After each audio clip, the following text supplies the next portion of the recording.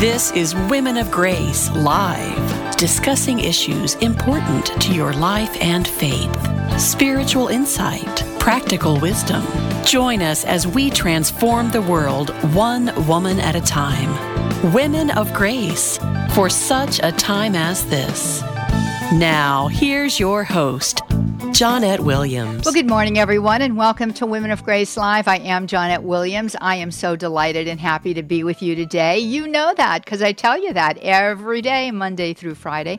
We love spending this time with you discussing issues of importance to your life and your faith. We always invite you to be with us Monday through Friday, and I ask you to set a clock or an alarm or your watch or your phone so that you can join us at this time as we come together in the name of our Lord Jesus Christ and use these airwaves to proclaim His marvelous deeds. That's what we do right here at Women of Grace Live.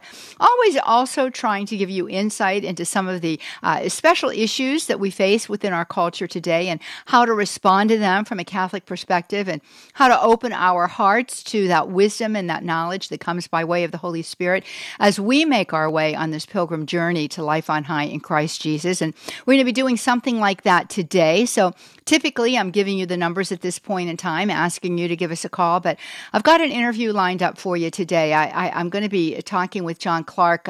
I've known John for so very many years, and he's written a book today that I think is so very important. I had the opportunity to interview him on television not too long ago, and I knew then that I wanted to do more with him on this book, and I thought, well, gee whiz, radio is the way to do it.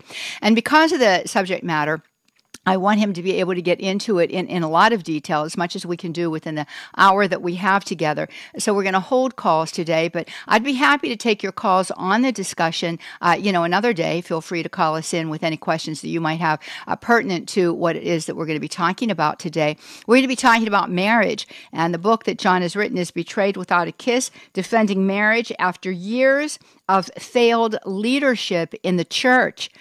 And I think that you can hear that subtitle and say, oh my goodness, wow, gee, I never really thought about the situation that we're facing within the confines of that great sacrament of matrimony as being something that has to do with failed leadership in the church. But John in his book makes a case for it. But as he does all of the time when he makes a case for something, he also gives us some solutions and remedies. We have to be willing to employ those, of course. But by the same token, at least we know that there is a way out of the dilemma that we see ourselves in, and we truly are in a dilemma. So we're going to be getting to John in just a moment after we come back from that first break, but I want to remind you to get out to our website, womenofgrace.com. We have all kinds of great resources archived for you there to help you live that abundant life in our Lord Jesus Christ and to share that abundant life with others. That is the call and mission. We are church, after all, and remember what Pope Paul VI told us, the church exists to do what? To evangelize. So you, by virtue of your baptism in Christ Jesus, is called to be an evangelist today. Yay! That is good news indeed. So God intends for you to be a voice, right? A voice of truth in the day and time in which we live. That's why He's given you life, entrusted life to you at this moment in the history of man. Because He wants to use you to be His mouthpiece. Yes, He does. That comes by way of one of the beautiful realities that accompanies that baptism of yours that you received. Many of you, most of you, probably as a child, but for better than a good handful of you, maybe as an adult. And that is that you are baptized with small P's and small K, priest, prophet, king. One of the ways in which we exercise that prophetic gift is by being that voice of truth in our day and time. So you know you've got the grace. We just have to have the gumption. The gumption comes by way of the sacrament of confirmation and the strengthening that we receive there in the gifts of the Holy Spirit, and also some of the gifts that are given to us at that moment, such as fortitude, right? Fortitude. That's courage. Fortitude is courage. It's a deeper meaning than courage, though, because, courage we can have in an instant, right? You can find yourself courageous in a moment of crisis. But fortitude is something different. It's an abiding gift of the Holy Spirit, which means it's always at the ready, and it pertains more to a way of living, right, rather than a singular moment in time. To live with fortitude means that you're constantly living through the strength of our Lord Jesus Christ. Remember what Paul says, I can do all things through Christ who strengthens me. And it is allowing ourselves to work with that gift, allowing ourselves to take ownership of the reality that we're called to be strong. And in a culture today that is completely bemused, may I say, by the idea of demolishing the institutions that have been long-standing, not just in this country, but, in the history of man, especially marriage, going back to that moment in the Garden of Eden with Adam and Eve, right? And God brings them together, man and woman. And we hear, this beautiful word being given. For this reason, a man leaves his father and mother and clings to his wife, and the two become one flesh. This institution of the sacrament that is primordial in the history of man, right? Primordial, going back to the beginning, is being truly undermined today. It is, I almost see it as a great big wonderful ship on the water of life, and it's got all kinds of attack going at it, It's sort of like John Bosco's dream there, and he sees that big ship being the bark of Peter. Well, everything in the bark of Peter, such as the sacrament of matrimony, is under bombardment today by alien forces. By the powers of evil. And so we've got to stand strong. That's you and me and all of us together. And John's going to help for us to understand, perhaps the genesis of this problem within the context of our church history, and also give us some very good ideas on what it is that we can do to remediate it. I'm eager for you to meet John. I know that I've probably had him on radio in the past, had him on television a few times. I don't think nearly often enough. But he is a strong voice crying out in the wilderness of our day and time. So I'm going to be inviting you to get out there to EWTN's religious catalog. That's EWTNRC.com. Get a copy of John's book, Betrayed Without a Kiss, Defending Marriage After Years of Failed Leadership in the Church. That book and other books of John's are available for you there. You can go to our website and you can actually watch the programs that I've done with John, most recently on this book, but also programs that we've done together in the past. They're there for you. Just get out there to womenofgrace.com, click on TV. You can put his name in the search feature that'll pop up for you, Clark, C-L-A-R-K, just the way it sounds, and boom, what's going to happen there? Well, all of his programs are going to come up and you can watch them at your leisure. I always like to recommend, though, that on programs like this, you want to be very attentive. And if you're a student, meaning that if you're one who really likes to acquire knowledge, then you might want to have a little notepad with you and jot some things down, or your iPad, or whatever it is you use to take notes today. I'm a dinosaur in that way. I kind of like the tactile reality of a pencil in my fingers and a piece of paper underneath my hand there so that I can write stuff down. But we're going to be coming back with John Clark in just a minute or so. And again, we're holding calls today. We're not taking calls today. We're not taking anything on social media either for this program, because I just want you to be very attentive and listening to what John is going to share with us, because it's vitally important to our day and time. So I want you to get out to EWTN's religious catalog. Again, that's EWTNRC.com, the home of holy reminders, I like to say, in memory of our own Mother Angelica, our foundress. Betrayed Without a Kiss. Hard to forget that title. Defending Marriage After Years of Failed Leadership in the Church by our guest today, John Clark. When we come back, we're going to be with John. We're going to be talking about this topic. I'm going to be asking you to listen up because it's so very important. We'll be right back. Stay with us.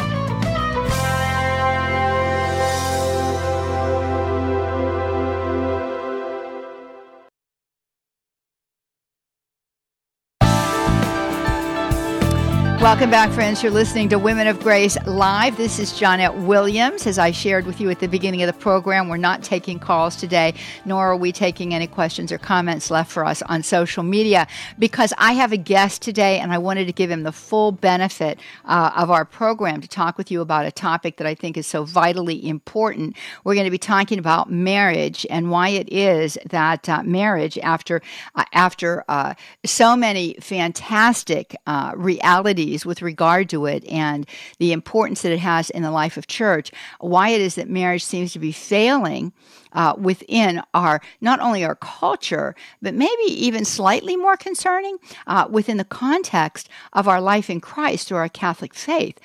John pins it primarily on failed leadership in the church, and we're going to find out why. John Clark is a husband, he's a father, he's a columnist, he's a speechwriter, he's a blogger, and he's a faithful Catholic. If you read National Catholic Register, you're going to see his name there frequently. He writes a lot for National Catholic Register as well as for other Catholic publications and secular publications as well.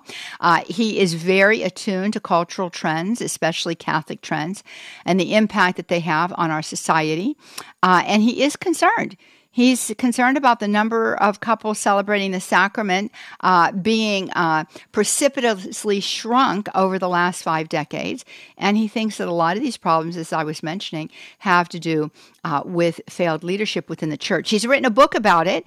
I'm encouraging you to get out to EWTN's religious catalog. That's EWTNRC.com to get a copy of his book, Betrayed Without a Kiss, Defending Marriage After Years of Failed Leadership in the Church. John, welcome. It's great to have you with us today. Well, it's great to be with you. Thanks so much. You're so very, very welcome. And I was sharing with our listeners as the program was getting started that I had the opportunity to interview you on this particular book not too terribly long ago, a little while back, a couple of months ago. And I knew then that this topic is way too important just to do 2 programs on, but that's the only time we had available for television. So I said, I'm going to bring this man back and get him on the air for radio because I wanted our radio listeners to hear what you have to say about this. Obviously, you being who you are, you're very concerned about what's going on in the world today, and especially within the church. But, I was talking about that virtue of fortitude, that beautiful, beautiful gift of the Holy Spirit that is ours. And I think it took a lot of fortitude, and may I just say courage, to write this book, because you're basically calling the leadership of the church out with regard to this decline in the number of Catholic couples or couples that are baptized Catholic getting married today. Well, I appreciate you those comments. I appreciate you calling it fortitude and courage. I would probably start by saying that there are some voices in the Catholic world right now who seem to enjoy calling out priests and bishops. For the record, I am not one of them. I don't like doing this. But I will say that this particular thing needs to be done because, again, you opened, the segment speaking about the problems in marriage. Really, the way to start the discussion, I think, is by looking at a couple of data points. Okay. In the late 1960s, there were about 350 annulments per year. That's every diocese in America combined, 350 annulments. That's the late 60s. 20 years later, there were 70,000 annulments. So something pretty bad happened, 350 to 70,000. The second data point would be, if you go back to that same time frame, late 1960s, there were 400,000 Catholic weddings in America.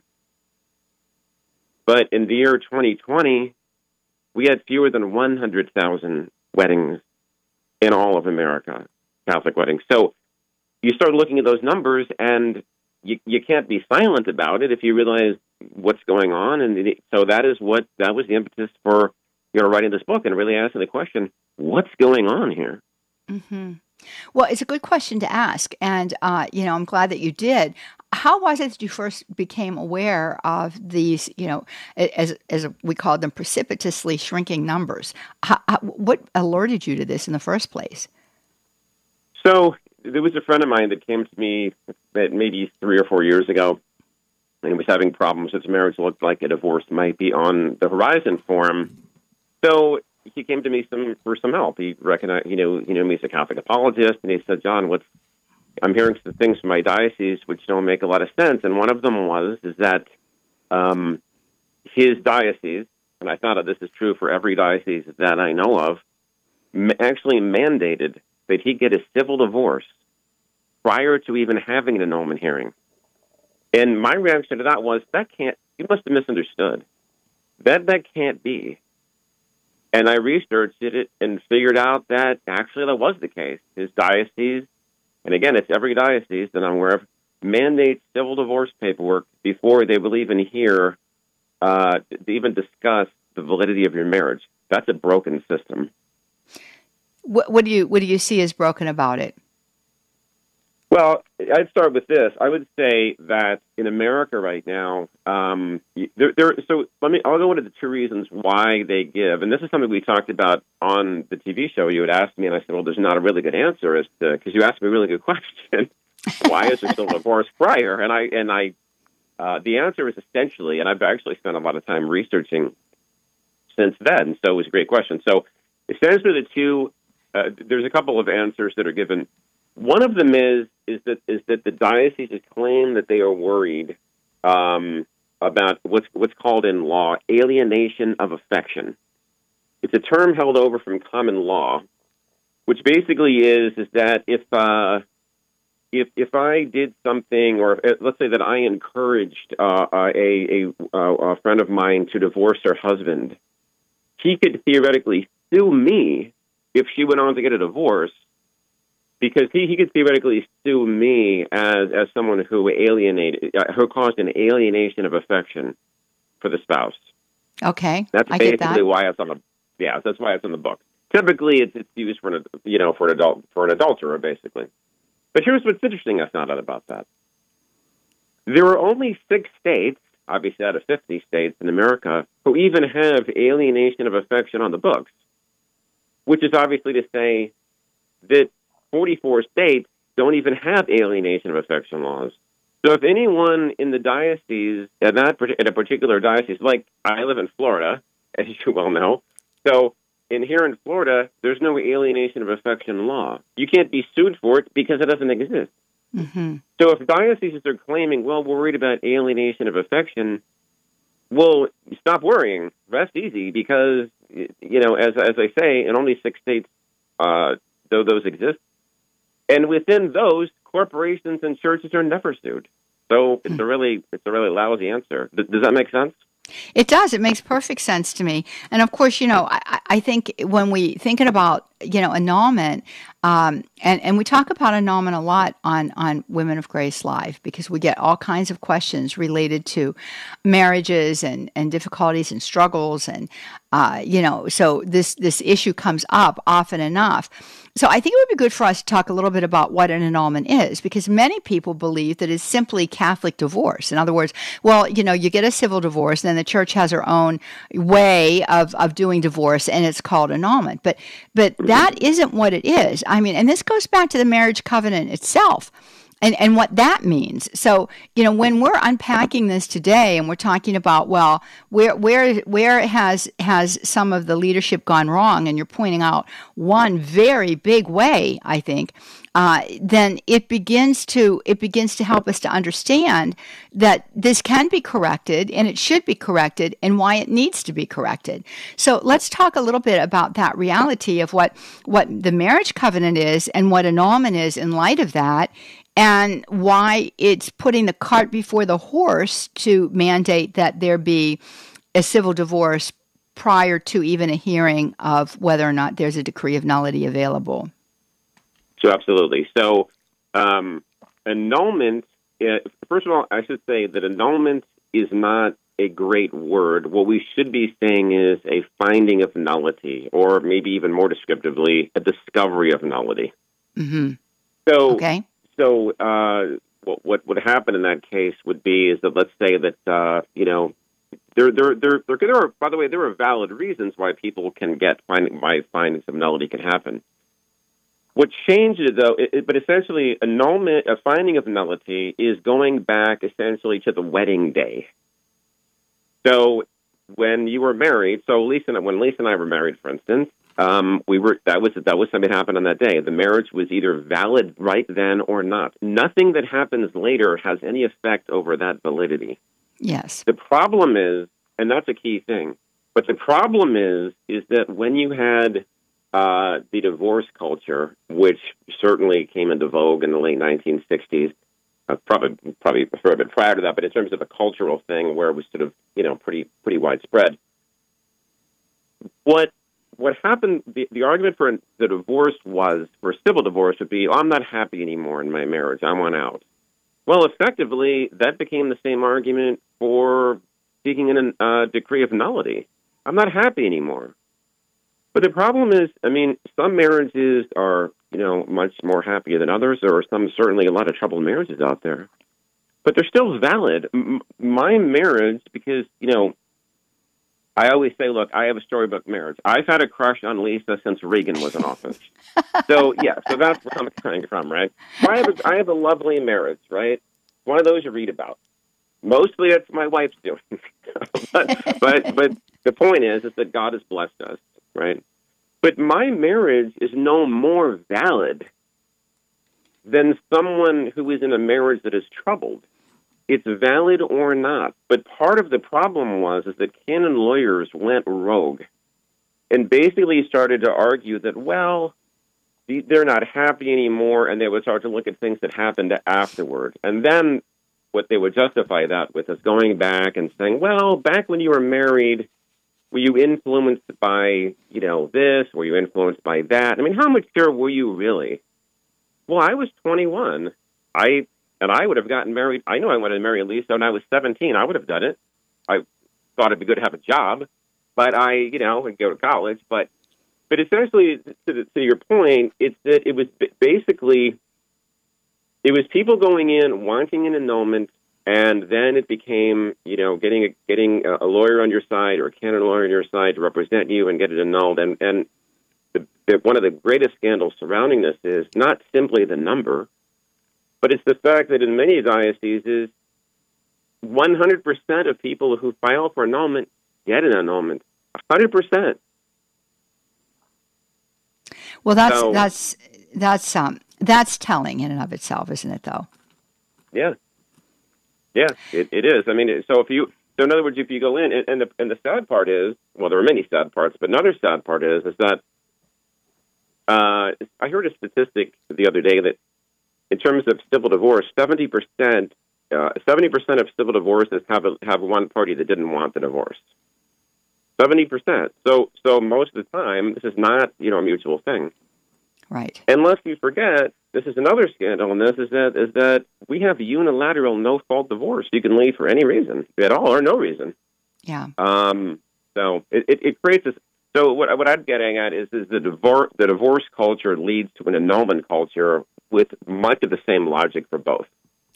And I have to agree with you. Now, I am old enough to remember when you had to have grounds for a divorce. You had to go before a judge. A judge would hear the case. A judge would make a decision. And that decision was binding as to whether or not you could get a divorce. And so divorce in the United States of America, I can't speak for other countries because I'm not aware of what it was like then and haven't done a study on it. But at least in the United States of America, divorce was a rare occasion. Now, I grew up in a neighborhood. It was a blue-collar neighborhood, grew up in this neighborhood. It was primarily, I would say, it was a culturally mixed neighborhood in the sense that there were a lot of Protestants and a lot of Catholics there. I didn't know one couple, I didn't experience one child whose parents had divorced until I got to college. Now, that's pretty remarkable, right? There was no one divorced in my neighborhood, no one in a second marriage in my neighborhood, no mixed or blended families in my neighborhood. There were none in my elementary school as a whole. There were none in my high school as a whole. I knew of none. And so when I went off to university and met someone whose parents were divorced and then subsequently met someone whose parents were getting a divorce, I was horrified by the concept of it. And I know that sounds so strange today, but, this is where we are today, where it's become so commonplace. I even heard someone that I know quite well who provides services for brides at weddings. She's a makeup artist, and she said she attended a wedding not long ago where the bride herself was already planning her second wedding.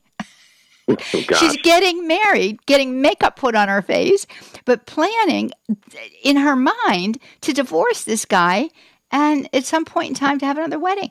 So, I mean, we've broken this whole beautiful reality of what God intends through this union of man and wife that he's elevated to the altar and calls it sacrament. So I think that we need to talk a little bit about what marriage is to understand why this is so alarming. And then, of course, what I want for us to do too, John, is to talk about some remedies. But I want to give just, some of those statistics that you were given, because I've got these based on the program that we did the last time. So as you said, this precipitous decline happened after the 1960s. In 1980s, it dropped from the 426,000 in 1969 to 326. And in the year 2014, only 148,000 couples received the sacrament. And in 2020, the number, as you said, shrank to less than 100,000. And so this is not good news. It's not good news for society, because marriage is the basic cell. An intact family is the basic cell of society, and it's not good for the children, who are the beautiful offspring of this union of husband and wife. The ones who experience this, we know that divorce is not healthy for children. You can't make something healthy that's already unhealthy. You can work with it, make it better. But there's always that longing in the heart of the child. And this is not to castigate any of you listening today that might be divorced or might have procured an annulment, because, as John is saying, there are reasons for it. It exists because there are reasons for it.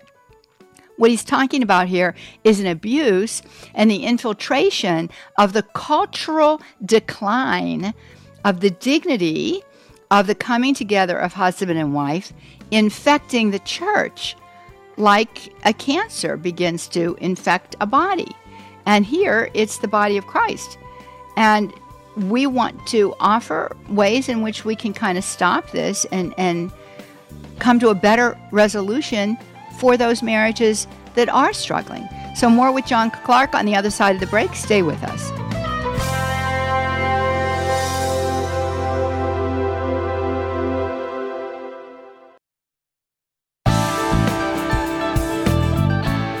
Welcome back, friends. You're listening to Women of Grace Live. I'm Johnnette Williams, happy as a clam to be with you today.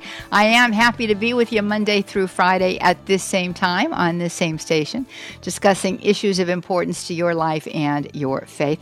We're discussing a big topic today, and because it's such a big topic, we're not taking any calls and we're not using social media. So I just really want you to listen up. We're talking about a really hard topic today because it's one I know that stings sometimes to hear these kinds of discussions. And yet I think that it's really important. It's sort of like when you have a wound, you've got this wound and it's gaping and it needs to be cleaned. And it is really going to hurt. It's going to really, really hurt when that antiseptic is applied to that wound. But if the wound is going to heal, then you have to apply the antiseptic, right? So, so this, here's my big old disclaimer here. We're not talking about individual cases here. We're not talking about you. We're not talking about anything other than the topic itself and the need for a recognition of a malady, really, that's happening within the context of society as a whole, but has also begun to infect the church. And here we're talking about the decline of marriages in the church. And we know that there are cultural influences for that. When I bring our guests back on, maybe we'll talk about some of those.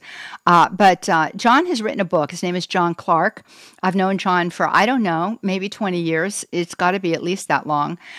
He is a husband, a father. He's a columnist. He's a speechwriter. He's a blogger.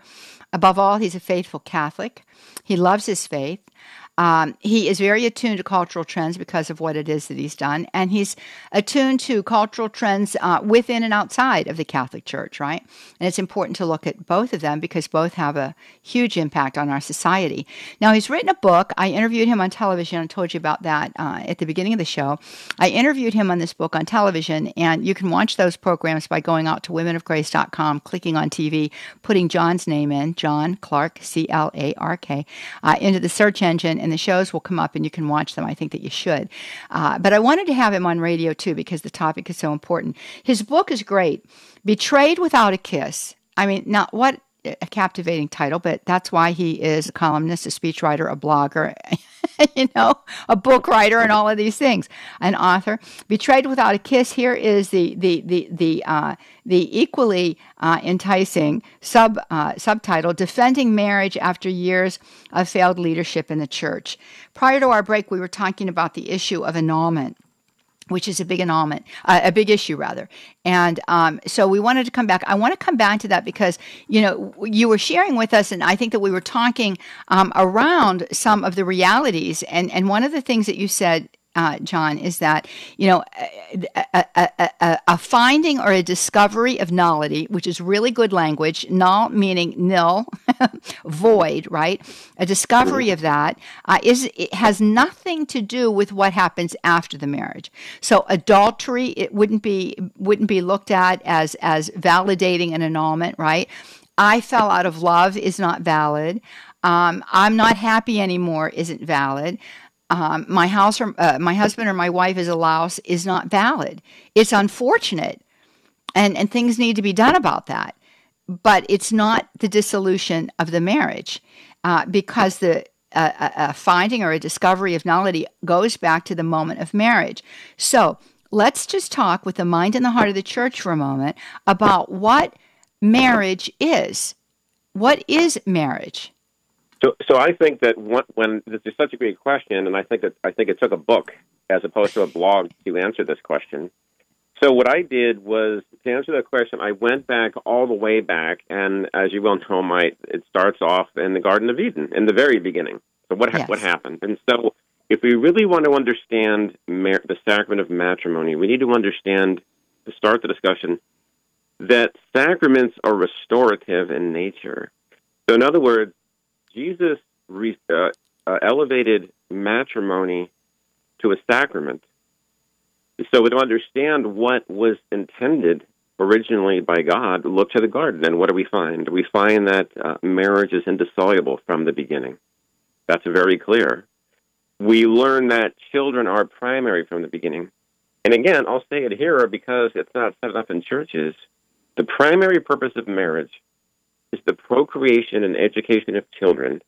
There are secondary ends, but the primary purpose is that.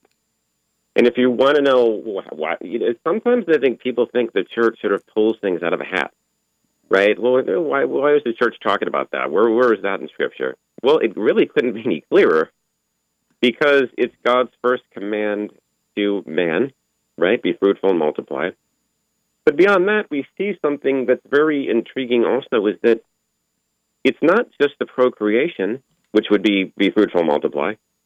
It's the education, or we might say upbringing, because education from the Latin is a more comprehensive word than we get in English, but it would be more upbringing. So we really need to focus on that. And one of the ways that really drives home, it really emphasizes how important marriage is in the Old Testament, is by looking at the New Testament. So at the end of the Old Testament, the serpent comes and attempts a marriage. So essentially, the devil, his first move is to break up a marriage. He's tempting the couple together. That's interesting. So again, what you have is that the book of Genesis and that in that section ends in tragedy. But I do find one thing really interesting, and I really wanted to emphasize this in the book, that as tumultuous as Adam and Eve's marriage was, and creation fell, it's hard to top that. And yet, Adam and Eve never considered divorce. I don't think they ever forgot how good marriage could be. So we look at that, and then we go to open the Gospel of John, and we go to the wedding feast at Cana. An incredible thing happens. Mary says they have no wine. A quick reading might simply mean, well, Mary's just noticing, well, they don't have any wine, or it was like they don't have any cake, there's something wrong, this is embarrassing for the couple. Mary knew very well that when she said that, she was essentially beginning the road, Jesus' road to Calvary, because she was suggesting, or telling him by saying there's no wine, it was a way of saying this is the time for your public ministry to begin at a wedding. And so to affirm that. So how important is marriage to God?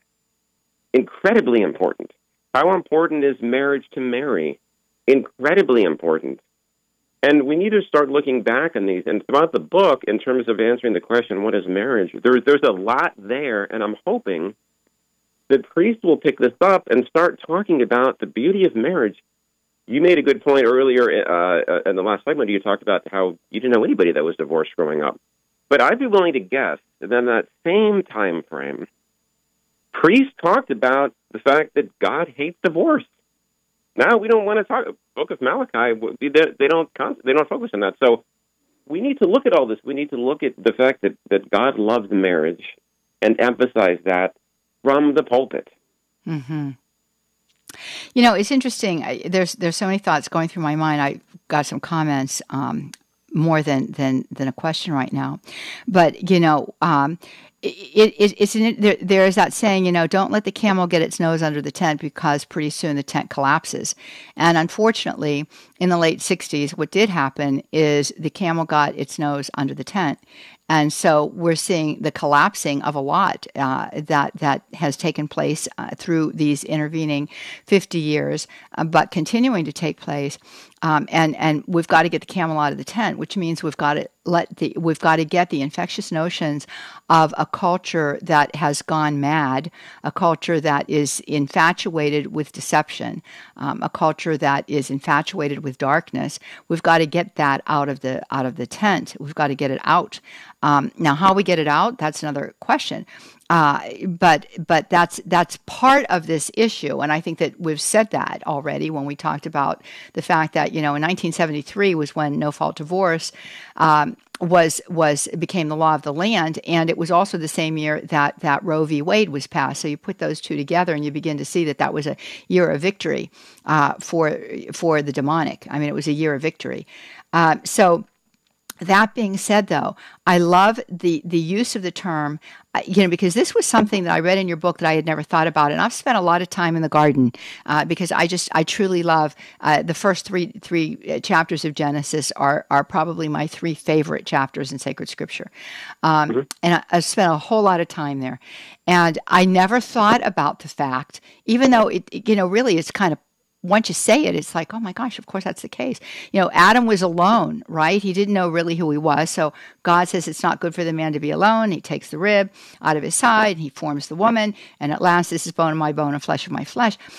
The use of the term that you used that I see is restorative. You know, it's restorative. In other words, it restores Adam to a full notion of who he is. It in some way it makes him whole, right? It makes him whole. And I think it's in your book. You talk about, there was one, and then there were two, and then they were one again, right? You say that, and it's, you have to think about that. You know, there was one. The woman comes from the side of man. There were two, and then through the beautiful marital act, they become one again, and that becomes a fruitful action. You know, that is proof of the beauty of that union, and and is not only restorative but replicative. You know, that love replicates itself, if you will, in another human person, and it all begins again. And that's beautiful. The other thing that I think is so lovely about what you said here, and I mean lovely in terms of intellectual consideration, is the fact that you talk about the fact, and I never really thought about this. I don't know what Adam was doing. He was sleeping on the job. I don't know what he was doing. But he wasn't paying much attention. But what does they're always together up to the point where the evil one lures Eve away from her husband, away from the protective custody of her husband, and so he separates them and attacks one. And this really kind of pertains, doesn't it, to what you said about 70% of annulment cases in the United States. There is one of the parties that does not want the annulment. In other words, he separates, he divides. And usually it's one party in that marriage that is lured away in some fashion.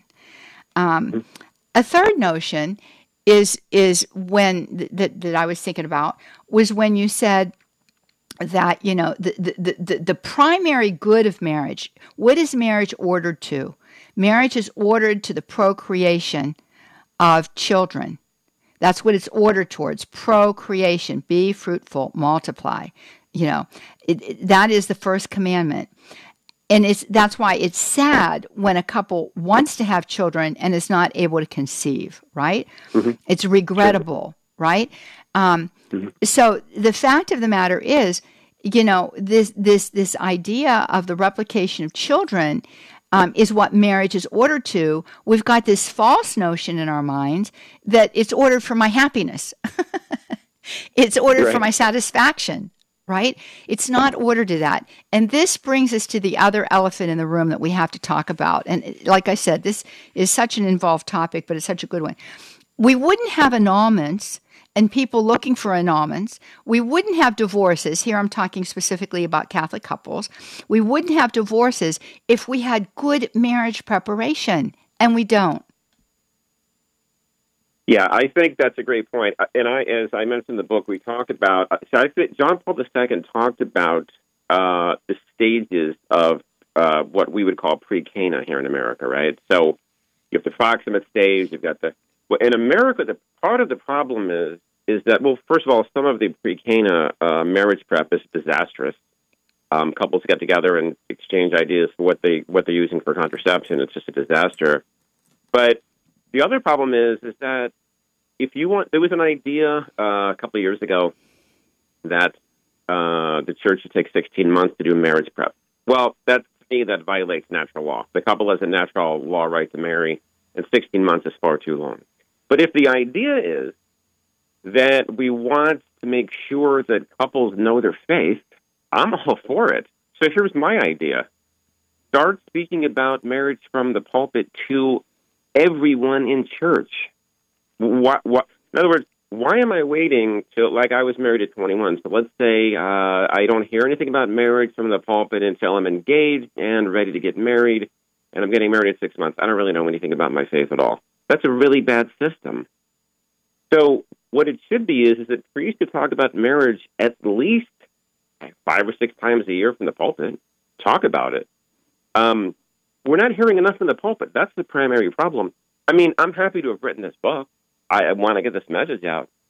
But at the end of the day, if this doesn't result in priests speaking about the good and the goods of marriage, the beauty of marriage, God's design for marriage, it's not going to get any better. I wish I were more hopeful, but if the priests aren't going to talk about it, you see, that's the issue. We need to hear this from the pulpit. So the pre-Cana needs to start to address to children.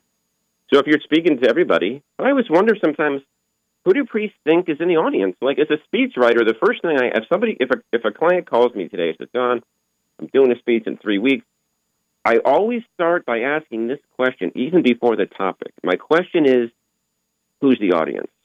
It's always my first question. Well, I wonder if priests ask that too. The audience is families. It's not other priests. The audience is families. Obviously, there's many single people too, and that's part of the composition of the congregation. But the thing is, the priests need to explain what it is to be holy, what it is to be virtuous.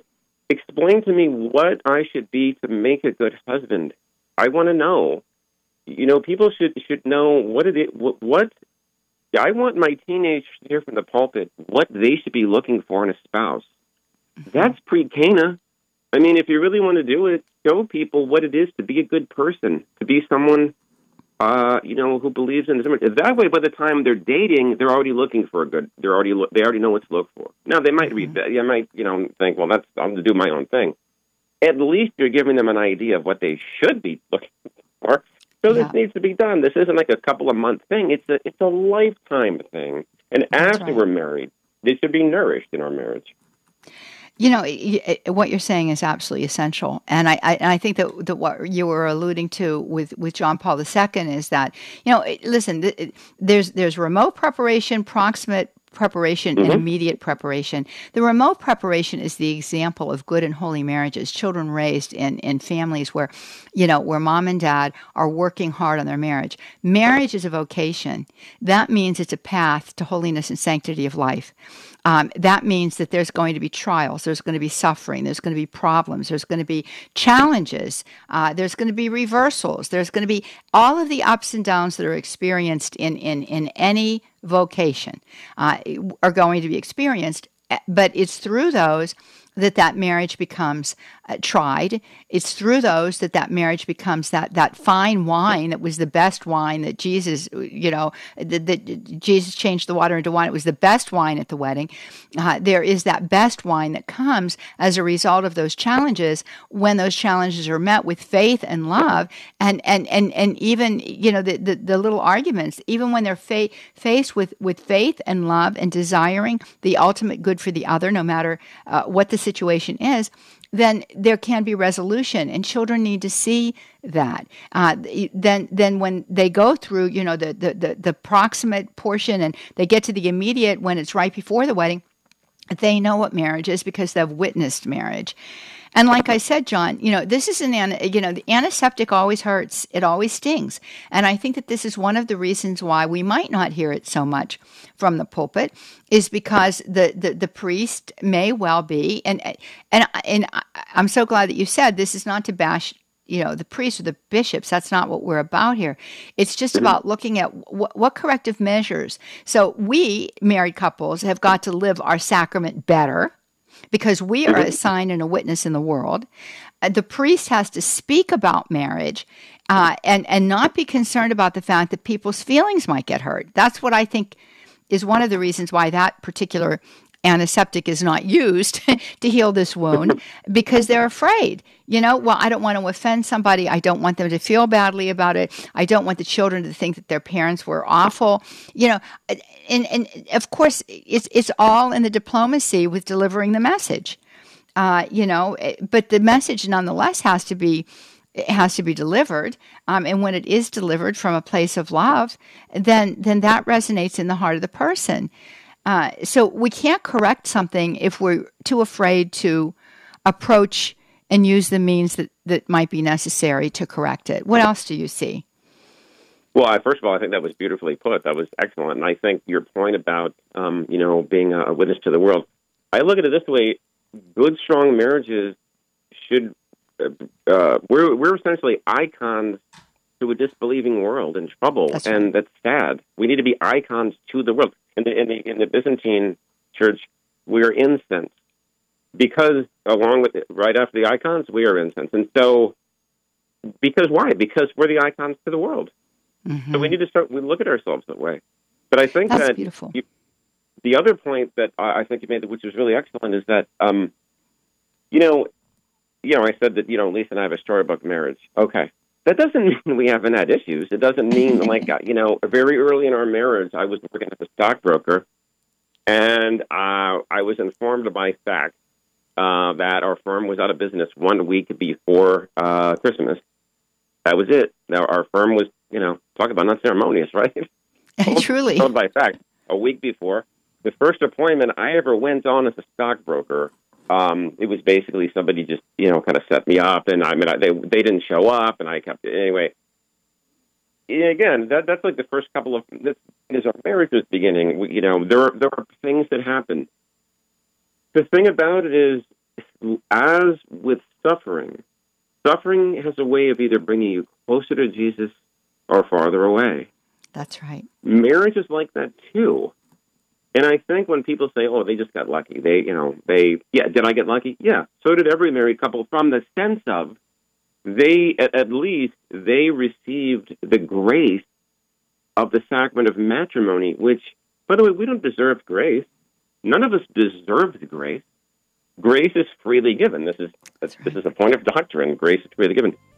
And the thing about it is that if we look back to that wedding at Cana, Jesus stands ready to help us. He's giving us the sacramental grace. We need to pray for each other and accept that grace that he's so eager to give us. That's right, and to move in that grace.